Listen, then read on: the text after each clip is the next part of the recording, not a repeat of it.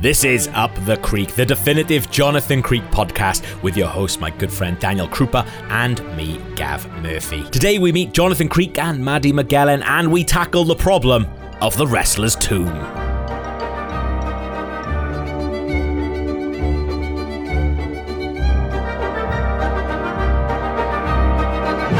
Daniel, how old were you when The Wrestler's Tomb was on the BBC? I just had my 11th birthday. This was by far my favourite TV show as a kid. I used to genuinely look forward to this being on a Saturday night on BBC One. Absolutely, yeah. I remember there was something about it which made it feel different to the other stuff that I watched. And the other stuff I watched was like Murder, She Wrote, Columbo, A-Team. There's something about this that I just loved a lot more, and it just felt a lot classier. And obviously as a 12-year-old boy, that's what I was after mostly, was class in my TV watching. Also, as a 12-year-old boy, you probably go through a phase where you're quite interested in magic. Most young boys do. Yeah. Some don't grow out of it. That's okay. We obviously love this show, otherwise it'd be very strange to start a podcast about something that you disliked. I'm sure there's quite a lot of those in the world, to be fair. But we both have a huge soft spot for Jonathan Creek. And, you know, in our previous jobs, we worked at IGN, and it would crop up now and again because that website has a big following for shows like Sherlock and Doctor Who, both shows that are absolutely fine. They have their audiences, but I always kind of feel a little bit, every time I see people losing their minds for those shows in other countries, not just Britain, a part of me is kind of being like, why aren't you watching Jonathan Creek like this? You're always like, you don't know. Well, it was a recurring joke. We always used to say one day we'd do every episode ranked, which is quite a typical IGN feature. Yes. Also, I realised in the process of that, me and you are way more into Jonathan Creek than everybody else. Why I think I like it is you described loads of shows that you liked, which are, tend to be, apart from Columbo, whodunits. Yeah. Jonathan Creek is a whodunit in the great detective tradition, but it's also how the hell did they do it? So you get like a double with Jonathan Creek. And I think like that was part of it, is trying to guess how it was done as a 12-year-old boy, but actually knowing that there was no way that I was ever going to be able to actually guess it. But because I was so young, when the actually impossible thing is revealed to you, I was still young enough that I would go, that's amazing. Whereas, you know, as an adult, and it comes up as a theme in this very first episode, it's mind-numbingly banal. So as an adult, you may be a little bit resistant to it. As a child, you're like, that's brilliant. That is brilliant. But yeah, so this podcast is going to go through every single episode of Jonathan Creek. And obviously starting at the beginning, starting with a pilot. So this entire episode of this podcast may be slightly different because obviously we have to meet the characters first. We have to meet our hero. And it's quite a muted meeting for him. I think it's a brilliant introduction. Very few heroes of popular culture do you meet at a checkout. Quick save checkout. Doing mental arithmetic. That's my kind of hero. I made it £43.67. Sorry. Well, that's not what the computer says, I'm afraid. So, did you want any cash back? The computer's wrong. I don't know how. You've got a fault in there. Something with your software. It's such a lovely British way of doing it as well. He's not doing something heroic. He's not doing something big. It is heroic. There's money at stake. He's quibbling over 25 pence at a supermarket checkout. That is the most British hero I can imagine. 25p. Absolutely what a brilliant. Warrior. But, you know, it kind of shows you a lot about that character in that one scene, because it shows a lot of the big themes of all of Jonathan Creek, which is how he interacts with public, how he interacts with women. He's nerdy, he's obviously intelligent, he's conscientious, he's fighting for someone else. Basically Superman. He's basically Superman in a duffel coat. But he's also, because he's quite an oddball, especially early on in this show, because that's something we've talked about a lot before. Women definitely seem to find him intriguing, at least. There's something quite charming about him, whether he realises it or not. Well, this is the thing, like, is he... Honestly, I don't remember how I felt about him as a 12-year-old, like, sexually. I wish I did. But is he meant to be attractive to the opposite sex? I was thinking about this, because this is 1997, and obviously our view of the world was very different because we were 11 and 12. That was around the time of the height of lad culture. I wonder if he's just such an atypical 30-year-old man, for 1997 that he stands out a bit more. Yeah, because I guess at that time in the UK, you had, we'll get on to talking about Caroline Quentin, but you had like Men Behaving Badly. I remember watching that and thinking, I do like this and I am laughing, but these people would make fun of me if we met in real life. Whereas Jonathan's not making fun of me. Yeah, he'd be my friend. I think what this first episode does quite a lot rewatching it is really emphasize how lonely he is. Because after the shop, he goes with his 2 cheese sandwiches and a Barbie back to the windmill. And he's so isolated. He literally lives alone, but also very isolated from society. And everyone, when they talk about him, they say, is he asexual? He's a bit of a loner. He kind of rationalizes it at one point. He says that living alone concentrates the mind. I don't even know if he believes that or something he's telling himself. All his family live overseas and left him. So he's really isolated himself, which is why I think he does get taken with Maddie and wants to get involved in all these adventures that he goes on. Absolutely, yeah. And that brings us nicely on to... My name's Madeline Magellan. I'm researching a book about bungled police prosecutions over the... Well, it's in connection with the death of a Mrs. Doreen Harker, who I understand rather tragically hanged herself last week while in police custody with some thick copper wire. I was wondering, to be honest, where she might have got hold of the... The stuff that I love about Jonathan Creek is so rooted in how she behaves. She's obviously taken the part of the audience in her character, and it's kind of like she's unpacking the reality that Jonathan is setting out as we're doing it alongside her. Well, she's very much like Watson. She literally writes them down and circulates them in the public. And in future episodes, he becomes semi-quasi-famous with some groups of people. First impressions of her, I say I don't remember my sexual feelings about Jonathan Creek when I was 12 years old. I fucking remember about Maddie Magellan because I loved her. I thought she was amazing. Yeah, oh man, yeah. I think it's just like, I think she's a beautiful person, but also at the same time, just an amazing confidence. That's something I can see you being into. Oh, 100% as well. But also, and this is not having a go at her, confident beyond her successes. Yeah, rewatching this, can you figure out if she's good or bad? She describes herself as a journalist. She employs lots of underhand tactics, which, some strains of journalism do. But is she good? Well, that's one of the questions that I keep coming up, especially in this episode as well. Some of the stuff that she does, even if she were to write a feature based on those things, what's the, journalistic equivalent of being struck off if you're a doctor? Because she cheats her way into what she knows as the victims, like one of the victims' houses, saying that she's her carer. Any answer you get from her at that point, you can't then write a feature about her and then go, how did you get this information? Oh, I told her I was a therapist. Yeah, you can't use that. False pretenses. That is bad, man. Just going by the cover of her book, Courage and Conviction by Madeline Magellan, it looks really trashy. Well, I think Jonathan nails on the head, and he's like, oh yeah, I've seen it in the top shelf of W.H. Smith with a decapitated prostitute on the cover. But she's an investigative journalist. But it sounds like she is fairly successful because she has got people off previously. And when the police nab poor Stephen Griswold, he reaches out to her to fight on his behalf. So she is fairly well known in her own regard, I guess. Mr. Shell's wife never left her office that morning. From what they're saying, there's no way on earth she could have got out without someone seeing her. She did it, and she'll watch me go down for it unless someone like you can nail her. We've met these two powerhouses of British TV. If you're an overseas listener, we cannot stress how twin pillars sometimes they're referred to in the UK. And then, obviously, these two characters have got to come together. I think in the X-Files, they pretty much meet instantly. Like Mulder and Scully meet in the second scene, I think. Yeah. It takes about half an hour. We don't want to rush it. I think actually Kevin Feige looked at this first episode and went, you don't want to rush it. So the first time they meet is Adam Klaus, a fantastic character, brilliantly played by Anthony Stewart Head in the first episode, and then unfortunately he goes off to do Buffy. I think it's a real shame that it loses him. It's a real shame. But they meet anyway. Jonathan and Maddie meet for the very first time at Adam Klaus. He's quite a well-known magician. So Jonathan is his ingenue, and they meet at his show. Maddie's come there to see if she can meet Francesca. Jonathan is just working. He's just grafting. And they meet at the bar in what is essentially a silent movie scene. like a silent comedy scene played out. Again, like you were saying, classy yet again. Honestly, is a shot down, you see some cocktail sausages, then you see Jonathan going in for one with a cocktail stick. What does he get?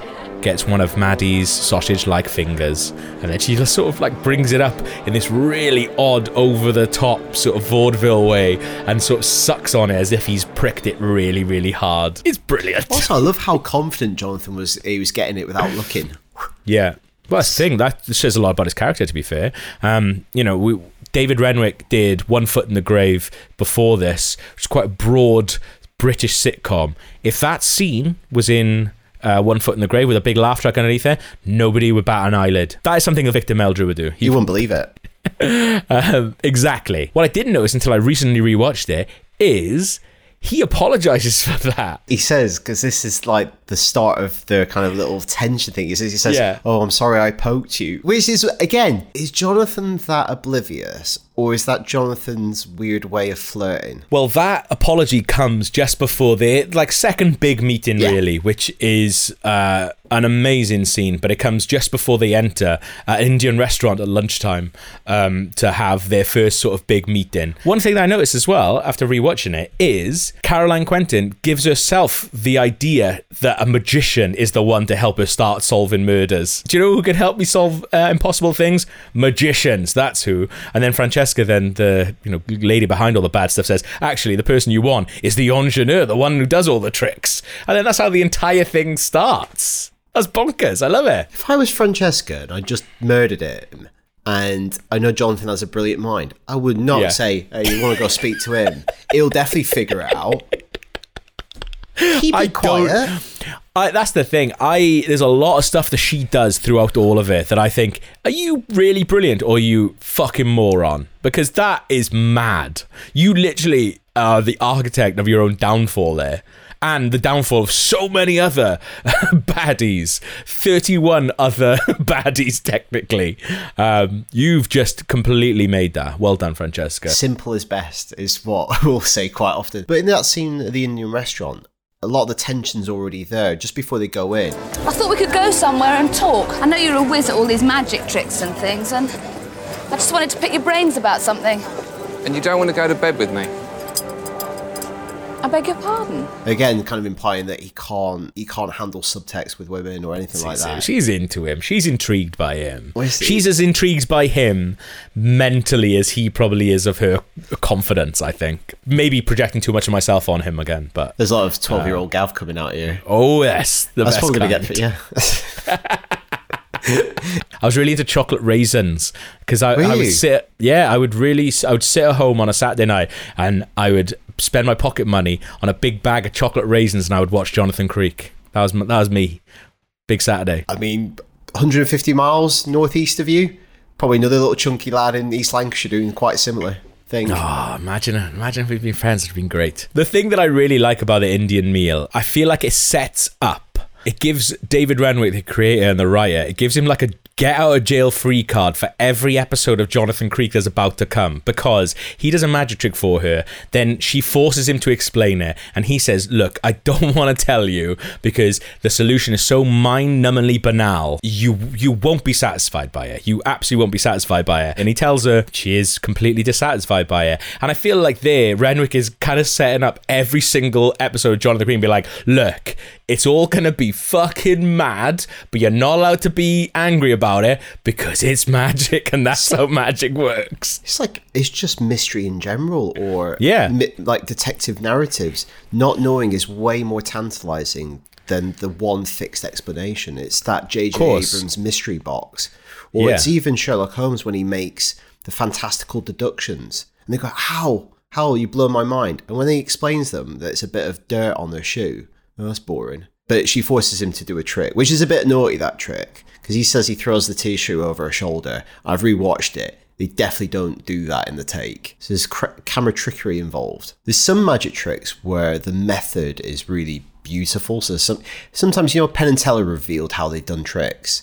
It's because the method isn't actually that boring. It's actually so ingenious or beautiful. You're like, oh my God, it's actually better than the trick, the effect. Well, I kind of think that with This trick, though, he says, look, if I told you, it's so mind-numbingly banal. But actually, when he explains to her, like, oh, I spoke to the waiter before, I did this, I feel like that is impressive. Because he's like, I knew you were going to ask me to do a trick, so I set up all this different stuff. And I feel like the effort that he's gone to, for me, that's as good as Wizards exist. Like, I flew to the other dimension, and that's how I knew. Thing is, we both like magic. And like Jonathan Creek. Some people really don't like that. I did not know this until I was an adult. A lot of people I did not know that people do not like magic. Some people think maybe they've been fooled, like cheated, in a way that is more manipulative than it is.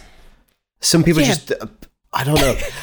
Gav, sometimes people don't have wonder in their hearts. That is true, though. And it's sometimes a genetic failing on their behalf. I remember speaking to... So when I found this out as an adult, I remember speaking to someone, they were like, yeah, but it's not real, though, is it? And I'm like, I don't care. Most magicians know it's not real.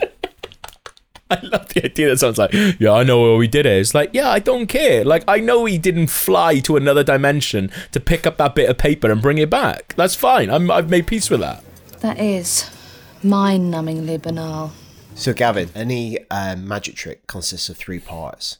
In the same way, any episode of Jonathan Creek consists of 3 parts. We have the effect, which is the impossible, not always a murder, the impossible event which Jonathan is uniquely positioned to explain. The second part we're going to refer to as the method, which is what is the solution to the impossible effect and how does Jonathan get there? And the final part, the reveal, how they catch the killer. Why did they do something so elaborate in the first place? Okay, cool. So what's the effect then for this first episode? Famous artist Hedley Shale has been shot dead in his house. His mistress, Francesca, bound and gagged, and his wife is the lead suspect, but she has a rock-solid alibi. She's been in her office all morning. There's no possible way she committed the murder. So how does she get out of her office, go home, murder Hedley, and then get back to the office without being noticed? So yeah, the police are running with that as that is the idea, and that is, as the audience, that's what we're going along with and trying to work out, and then... It's rubbish. It's the for the very first episode, it's the least impossible crime, I think, in the entire show. Yeah. Because it's only impossible because Maddie assumes Selena is definitely guilty. Well, that's the thing, isn't it? They all kind of go with it because of the infidelity. And the infidelity is right in front of our eyes because the person he's having an affair with, Francesca, is left at the crime scene. Then they go, right, well, he's been cheating on her. We've got a angry wife, and that's what's happened. And it's weird because she's the secondary suspect. The first one is this poor bastard, Stephen. Who's brought in because it's literally nothing to do with it. The crime looks a little bit like some robberies he's done, and he's like, murder? I've not done a murder. He can't believe it. He's like, all right, I'll cop to the robberies. You've got me. I've not done a fucking murder. One thing that I absolutely love in this first episode is we meet DS Owen Davey, and when he speaks to Selena, the main suspect, the camera just fucking zooms in, Jaws style, on a bit of red that looks exactly like blood on her shirt. And she goes, it's matte paint. And they go, oh, it's fine. Yeah, all right. Oh, they don't even check it. And he goes back to the office. They go, oh, yeah, she has some red marks on her sleeve. Oh my God, was it blood? Matte paint. Who told you that? The suspect? Oh, good one. Good one. Yeah, see you later. But I think this might become a very recurring theme in these episodes is the police are utter shite. And I think this is the problem with any of these shows where you're getting a mystery novel writer or a magician's engineer to help out with these crimes is you've basically got to proceed from a state where your police are shit. It is not to give lots away for how this series is going to go. It is quite some time and if you want, it's years from when these were actually going out before we meet a competent detective. And when we meet that competent detective, he's one of the best characters in Jonathan Creek, and I cannot wait. But also, I wrote some notes down. In the first, the CSIs are not wearing gloves. Just collecting evidence in their bare hands. They're questioning Francesca while they're zipping up Hedley's body. I love that. What interview technique is that? Because, like, even even if, from the start, you just go, well, she was tied up, it couldn't have been her, then you've got to treat her as a victim. But what you are doing is, I don't know, what you're treating her like. You're traumatizing her further.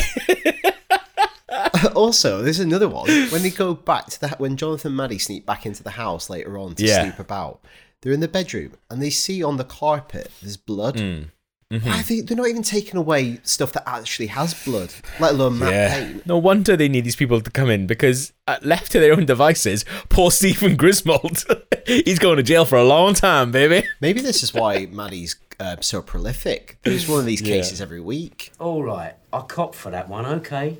The Arundel Road job, I'll come quietly. But this Edley what's-his-face, no way, not my style. So the method, the solution of how Selena got out of her office and got back to kill Headley. There's this weird fake-out solution where after snooping around their office, Jonathan constructs this model where he realises that it's possible for Selena, using a very wide array of elaborate devices, to slip out of the office, including a remote telephone, a bug rigged up to her desk, some fake legs, a smoke machine. I feel like a woman who runs like one of the most famous modeling magazines or fashion magazines in the world could, rather than set all this up, could probably just pay someone.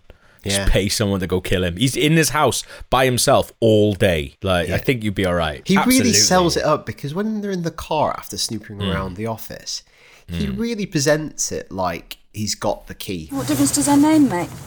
Well, a very big difference if it was Yates. Why? Because it would explain how Serena Shale managed to get out of that room to go home and kill her husband. But it's odd as well, that bit, because it is very un-Jonathan Lee. He doesn't do that a lot, but that is... When this was first shown on the BBC, it was a 2-part, and that is the cliffhanger. So it goes from that to him at the beginning of the next episode revealing to Maddie in his windmill, she's coming into his lair, and he's revealed to her, showing this amazing model. Then right at the beginning of the episode, he's like, well, obviously it's just bollocks, isn't it? Obviously that's not right. Obviously that isn't it's how it was done. Put handbrake on. Yeah, and he doesn't do that a lot.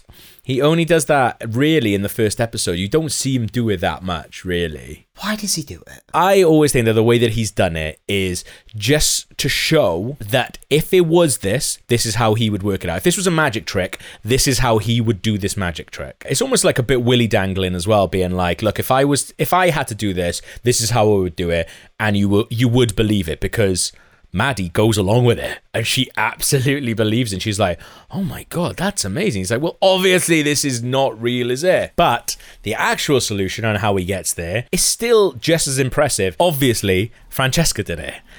Francesca shot him. Headley barely knew her. He'd worked with her a little bit. He'd painted her, gave her the painting, which I feel like as a model is got to be a bit of a slap in the face, because you just go, I did this painting of you, I don't want to put it in. Yeah, you can have it. You can have it. I don't even want to sell it. But she's the one that did it all. She orchestrated the entire thing. To be famous. She wanted to be the sort of lover of a murdered person and sell her story to the papers. And this is around this time where Tabloid in the UK, which is fucking paying so much money for just horrible dirt on people, that Headley Shale, being a famous artist and having this really sexy story around his death, she would have made so much money from it. She'd be on telly. She'd get a regular gig on telly somehow. I feel that's why she goes to the Adam Klaus show. She almost wants to start making contacts. And she does get sucked up into the Adam Klaus show. She gets put on fucking stage. She meets him once, and then next she doesn't know the timing. She doesn't know the timing. Although, to be fair, she's really good. Yeah. So she shoots Headley using her feet. Mm-hmm. Which she does through practice and as some kind of mechanism involving an elastic band. An elastic band, yeah. And so that's after binding and gagging herself and blindfolding herself. That's right, yeah. So the elastic band is one of the big clues that Jonathan finds while Adam and him go round to her house for dinner, and they find the painting that Headley's done of her with loads of gunshots in it. Absolutely bewildered by it. And then this whole thread then starts to come where there's this big vendetta where maybe the murderer is still out there and trying to get at her. But Jonathan finds an elastic band, and not much is made of it. He's just kind of got it there in the background. And then there's another clue. So when they're snooping around the house, they meet the housekeeper, Katrina Topless, who Headley is actually having an affair with. And she just says something quite... She picks up a letter and starts looking really sad at it, that she said she picked it up when she came in the house that day and found Headley dead. And Jonathan just looks at it, poring over it. I think it's because... If for the first time, Francesca's series of events don't match up with the reality, because Francesca said that Headley had already been down to let her up into the house. Yeah. It's like Jonathan points out, you would open an important letter from the tax man. But then all these like little clues all come together in one very important epiphany. Which involves Mr. Bean, which...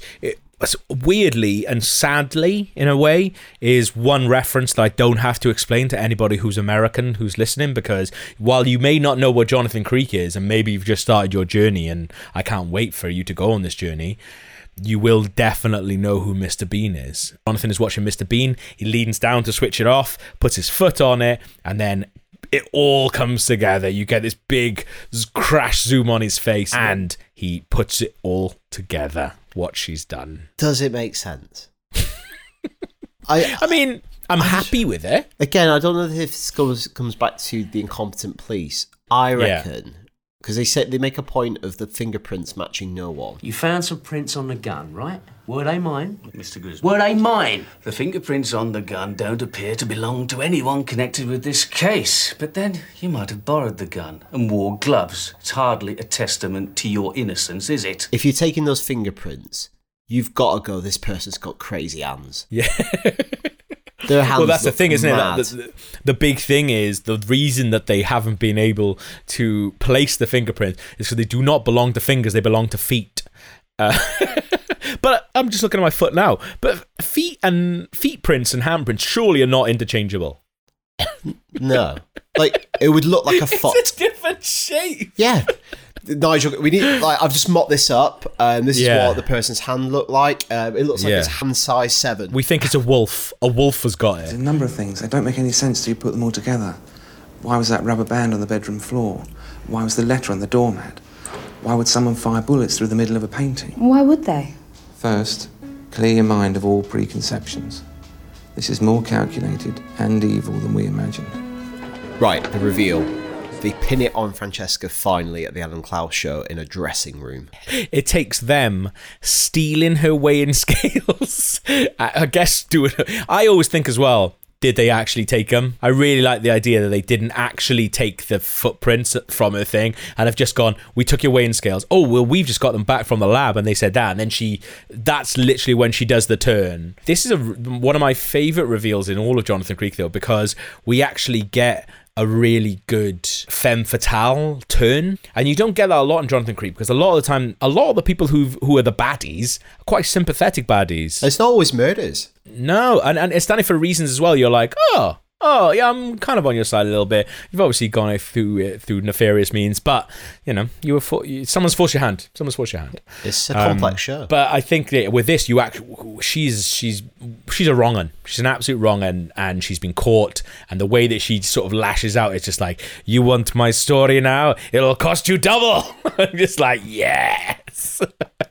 I love that bit. Also, little shout out for insecure, deferential Jonathan, who at the beginning of the episode we've meant to believe is quite awkward in social situations. Absolutely nails the delivery of how it was done in front of an audience of people. I'd feel really awkward, and like I don't mind. I'm quite a confident person, but I feel like faced with someone where I've got to be like, actually, no, I know you did a murder. You're facing an actual murderer. That's what I would be like. I'd be like, well, the thing is, you actually did that. Like, I don't think I could be as brazen as he was. Like, I almost think this is the bit where you go, you like this. Well, also as well, I feel like it's even a bigger thing that, yes, he likes this, but I think he does also like having Maddie there as well. Oh, absolutely. Maddie does but obviously he didn't. Did he, Francesca? And it's like a really big turn where Caroline Quentin's like, and Caroline Quentin loves it. Yeah. Like, absolutely loves it. Once you actually start breaking it down as well, and you're like, holy shit, you've got to remember, like who was she trying to frame? Was she did she know about Stephen Griswold?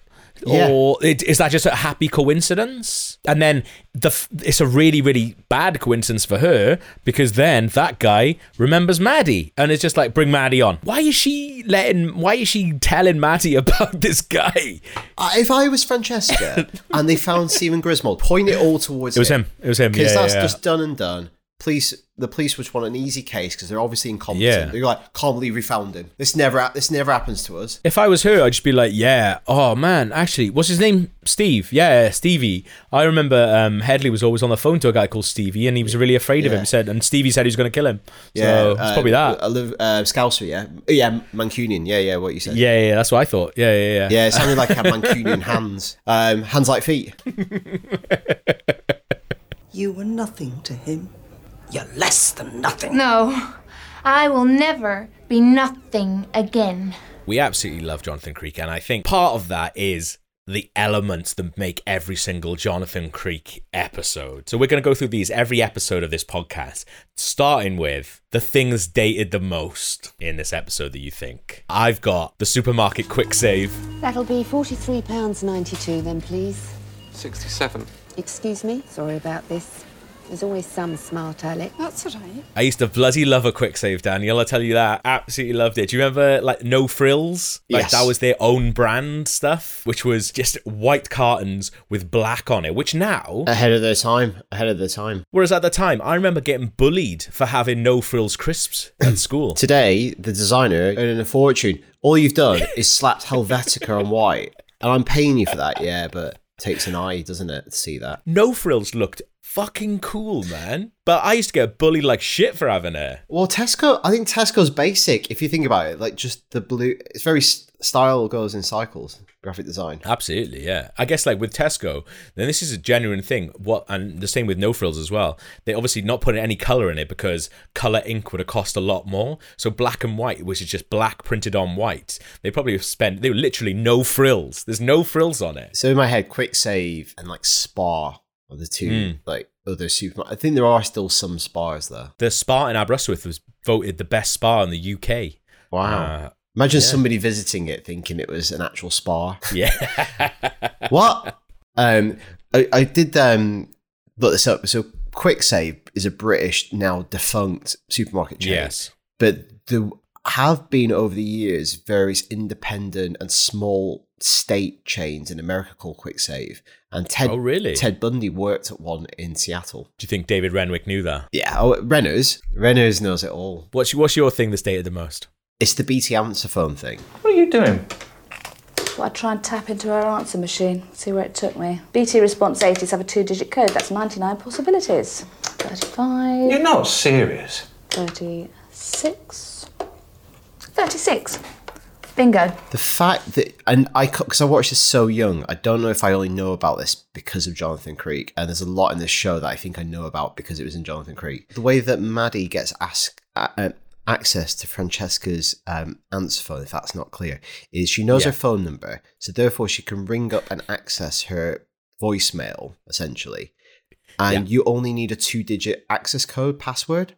So obviously there's only 99 possible configurations for that. So you just go through them one by one. So back then in 1997, you could access anyone's private messages. Just with a bit of time on your hands. Just a bit of time and knowing how to count, which is wild. That can't be right. I think it is. If it is, that is ridiculous. That is a really dated thing, considering like how much we talk about like just data security and all things like that, how much you know about how to format your passwords. The fact that you can just get into anyone's mail. British Telecom are just relying on people having more time on their hands than to just go through and try 99 combinations of 2-digit codes. Also, it's not far off the era where national tabloid newspapers were consistently hacking people's voicemail answer phones. Yeah, well, that's the thing. You know when you hear like telephone hacking and they're like, oh, the Sun hacked so-and-so's thing. Is this what they were doing? Because Maddie McGill, she used to work for the Sun. It's not quite hacking, is it? Really? I think hacking is sort of... I love it if you said that to her. She went, how'd they get in there? Of course it's hacking. Got in. Hacking. Oh, voicemail message didn't come to me. So that's our things that have dated the most. So yours is quite a British one, and which brings us very lovely on to another element that make up a brilliant Jonathan Creek episode, the most British thing. And this is like, I've tried to get, my American friends that are into Sherlock, that have maybe watched Sherlock, Doctor Who, because there is a definite American audience for those shows, like a big American audience. For some reason, Jonathan Creek has never really taken off, and I wonder if that's because, Sherlock and Doctor Who could really exist anywhere, whereas Jonathan Creek plants his feet firmly in British culture, and I wonder if just sometimes it's a little bit too much. I think the sense of humour as well, like the way it transitions between quite serious and grim, macabre stuff, and then quite light, bawdy, risky comedy, like risque comedy and innuendo. It's kind of like low and high. Yeah, it's really odd because David Renwick is, before this, he was known for doing One Foot in the Grave, which you said is a very broad sort of sitcom with a laugh track. There's a lot of lines in Jonathan Creek that if they were put into One Foot in the Grave, or if they had a laugh track, you wouldn't think it was odd. No. Because there's a lot of just strange little things. They're like little jokes now and again, like little sort of put downs and odd things that if it was anybody else, people would be like, if it was a laugh track on it, people would be laughing at it. Yeah, there's definitely a beat where you go, there you go, and then you resume your dialogue. But for me, in this episode, I think one of the most British things is Stephen Griswold's arrest. So he's sitting in a busy cinema, and the policeman comes in with two bits of cards, sort of cue cards. The first one says, Stephen Griswold? ? And he sort of like nods, and then he takes the next cue card over and says, "You're nicked." One, what a mad way of doing it. Yeah. And two, you're nicked. Yeah, so you don't hear that enough anymore. Yeah, it's like gone the very Love Actually approach to making an apprehension. Why not just go in and get him? Or wait, maybe the police officer just really respects the cinema. Yeah, bearing in mind they are arresting him for a fucking murder. Yeah, why? And they're going and going, "Oh, I've got a great idea, Tim. I'm going to do this thing, right? Where I'm going to write it down on a bit of paper. It's like, can you just go arrest that murderer before he kills somebody else, please?" DS Davey, you don't have to come up a new method for arresting someone every time. Yeah, he's just outside trying to think of a new method. He's like, he got away, Dave. He got away. Yeah, he gets back to the office. All your eBay stuff's arrived. He's got a jack in the box. He's got a bow and arrow. They all just say "you're nicked" on him. He really wanted a spin-off, didn't he? Just called "You're Nicked." Yeah, you're nicked. Just go around nicking people. Can you pitch it to me? Yeah, it's written and devised by DS Owen. I nicked someone in a new way. It's a bit like Beatles About, but they're actually criminals, so it's okay. Don't have to get waivers. We don't have to get waivers from them. What's your most British thing? I like them going for a curry at lunchtime and having 2 pints. And it's a very British Indian restaurant. There's the wallpaper, tablecloth, the waiter wearing a velour tuxedo in nice burnt red. Yeah, at 1 o'clock in the afternoon. Yeah, I love it. And I love that it looks like an absolute mess on his plate, the way that Jonathan's just mixed all the salad and everything. Why do you want to know if I've had lunch? Because I haven't. I thought we could go somewhere and talk. I know you're a whiz at all these magic tricks and things, and I just wanted to pick your brains about something. Another trait of Jonathan Creek is, obviously this was made in 1997, so, society's moved on. So there will be some things that are really not alright. So this element we're calling, that's not alright, is it? And I think the way that they refer to quite a lot of women models in it is kind of not on. Hello, Danny DeVito. Davina, have you done much professional modelling, may I ask? Which is odd, because Danny DeVito becomes another thing in Jonathan Creek sort of in future episodes. But yeah, referring to a lady as looking like Danny DeVito probably isn't alright, is it? What do you have for that's not alright? Yeah, so the objectification of women in the magazine world is obviously very common in the magic world as well. Yes. Damsels in distress and women in peril is a common, especially in big stage illusion. And there's a bit where obviously Adam Klaus is very over-sexualized, and that's okay. He can be a very sexual man in his leather trousers. Yeah. But he's quite predatory, because there's a bit where he spots Francesca in the audience and he says to his assistant, "Jenny, black skirt and jacket, red blouse. Can we do that?" And she's writing down notes. And then you see in the second half of the act, he goes out into the audience. And it's a crap bit of magic where he says, instead of going, "Who would like to volunteer?" and lots of people putting their hands up and him just picking her, he just walks up to her row and goes, "You." Yeah, if I was the audience, I'd be like, well, I think she might be a plant then. Is that all right? Probably not. I don't think it is. Can we do that? This is another one. Is that all right? Because we need to evaluate some of these. Maddie gets 10,000 returns on her book in Australia, and she says, 10,000? What did they do? Print them on boomerangs? Tell me about it. Oh. Yeah, it's probably not all right, is it? I don't know if it is. It's like, I don't know if that was probably even funny in 97. I mean, it was probably, it definitely wasn't. But I mean, that is definitely one of the lines. You chuck a laugh track underneath that. Yeah. People are going, that's brilliant. Boomerangs from Australia. Rennes has done it again. Okay, let's open up, Daniel, the grot cabinet. Considering this was on primetime family viewing in 1997, David Renwick has some quite sexy ideas when it comes to Jonathan Creek, and you get quite a lot of stuff all the way through it. Like, other than the fact that the first thing we see is a big set of boobs, but like they might be in painting form, but that's fine. But also, it looks like of, Joaquin Phoenix's Joker makeup. Yeah, it really does. It's unfortunate that the best line in all of Jonathan Creek, I think, happens in the first 3 minutes. Colin Baker tells his mistress on the phone, I just wanted to get round here and make me bark like a sea lion. That is a line and a half, isn't it? It's interesting. Sea lion, obviously not dog. Bit more exotic, bit more interesting. It shows he's eccentric, doesn't it? It shows creative. He's a travelled man. He's met Picasso, he's met Dali, he knows about sea lions. But there's lots of really, really odd bits like that. The way that they talk about women, like, I think Adam refers to her as a heart attack on legs. Oh, I want to lie beside her in a bath of warm glue. Oh, so odd. Like, that doesn't even sound good. No, because you wouldn't be able to, because it would set. Well, I was thinking, like, you know that clear glue you get at school that's not really like glue? Yeah, it's like that. The one where you could paint it on your face and peel it off like Hannibal Lecter. There's a couple of like little lines and stuff like that. Francesca's, though, saying, you know, sometimes when you make love, it's like a nuclear explosion between your thighs. How do you even say that on set? Because it's not even, you can, like, if you're the director, you can't even blame the writer and be like, yeah, I'm really sorry, it's not my words, though. He's the writer-director, so he's like... Say it. He's telling her about it. You got to say this now. Love David Renwick. He's like saying to his mates, honestly, whatever I write, they have to say. So I can cast all these people, and then at the end of the day, I get to take home that footage. Do you have anything else to put in the grot cabinet before we close it for this week? I don't know if it's grot. I think Trevor and Maddie's relationship is quite strange. He just like turns up and he like slips his hand down her shirt. She doesn't seem to mind, and they could be in a relationship, but I think it happens in a few other episodes, so I don't know whether this is a little thing that Renwick likes. You know anything about art? I know what I like. Trevor, I think we should have a moratorium. Moratorium? What's that, a polite word for bugger off? I always thought that it is kind of him showing that she's quite like modern in that time, where she's just like, she's not like a housewife, she thinks for herself, and she kind of lets people put their hand down her top, and she's cool with it, man. She's just a cool, sassy lady out on the town, letting people touch her up while she's on the phone, or hacking into phones. Doing her investigations and doing her journalism. We'll shut the grot cabinet.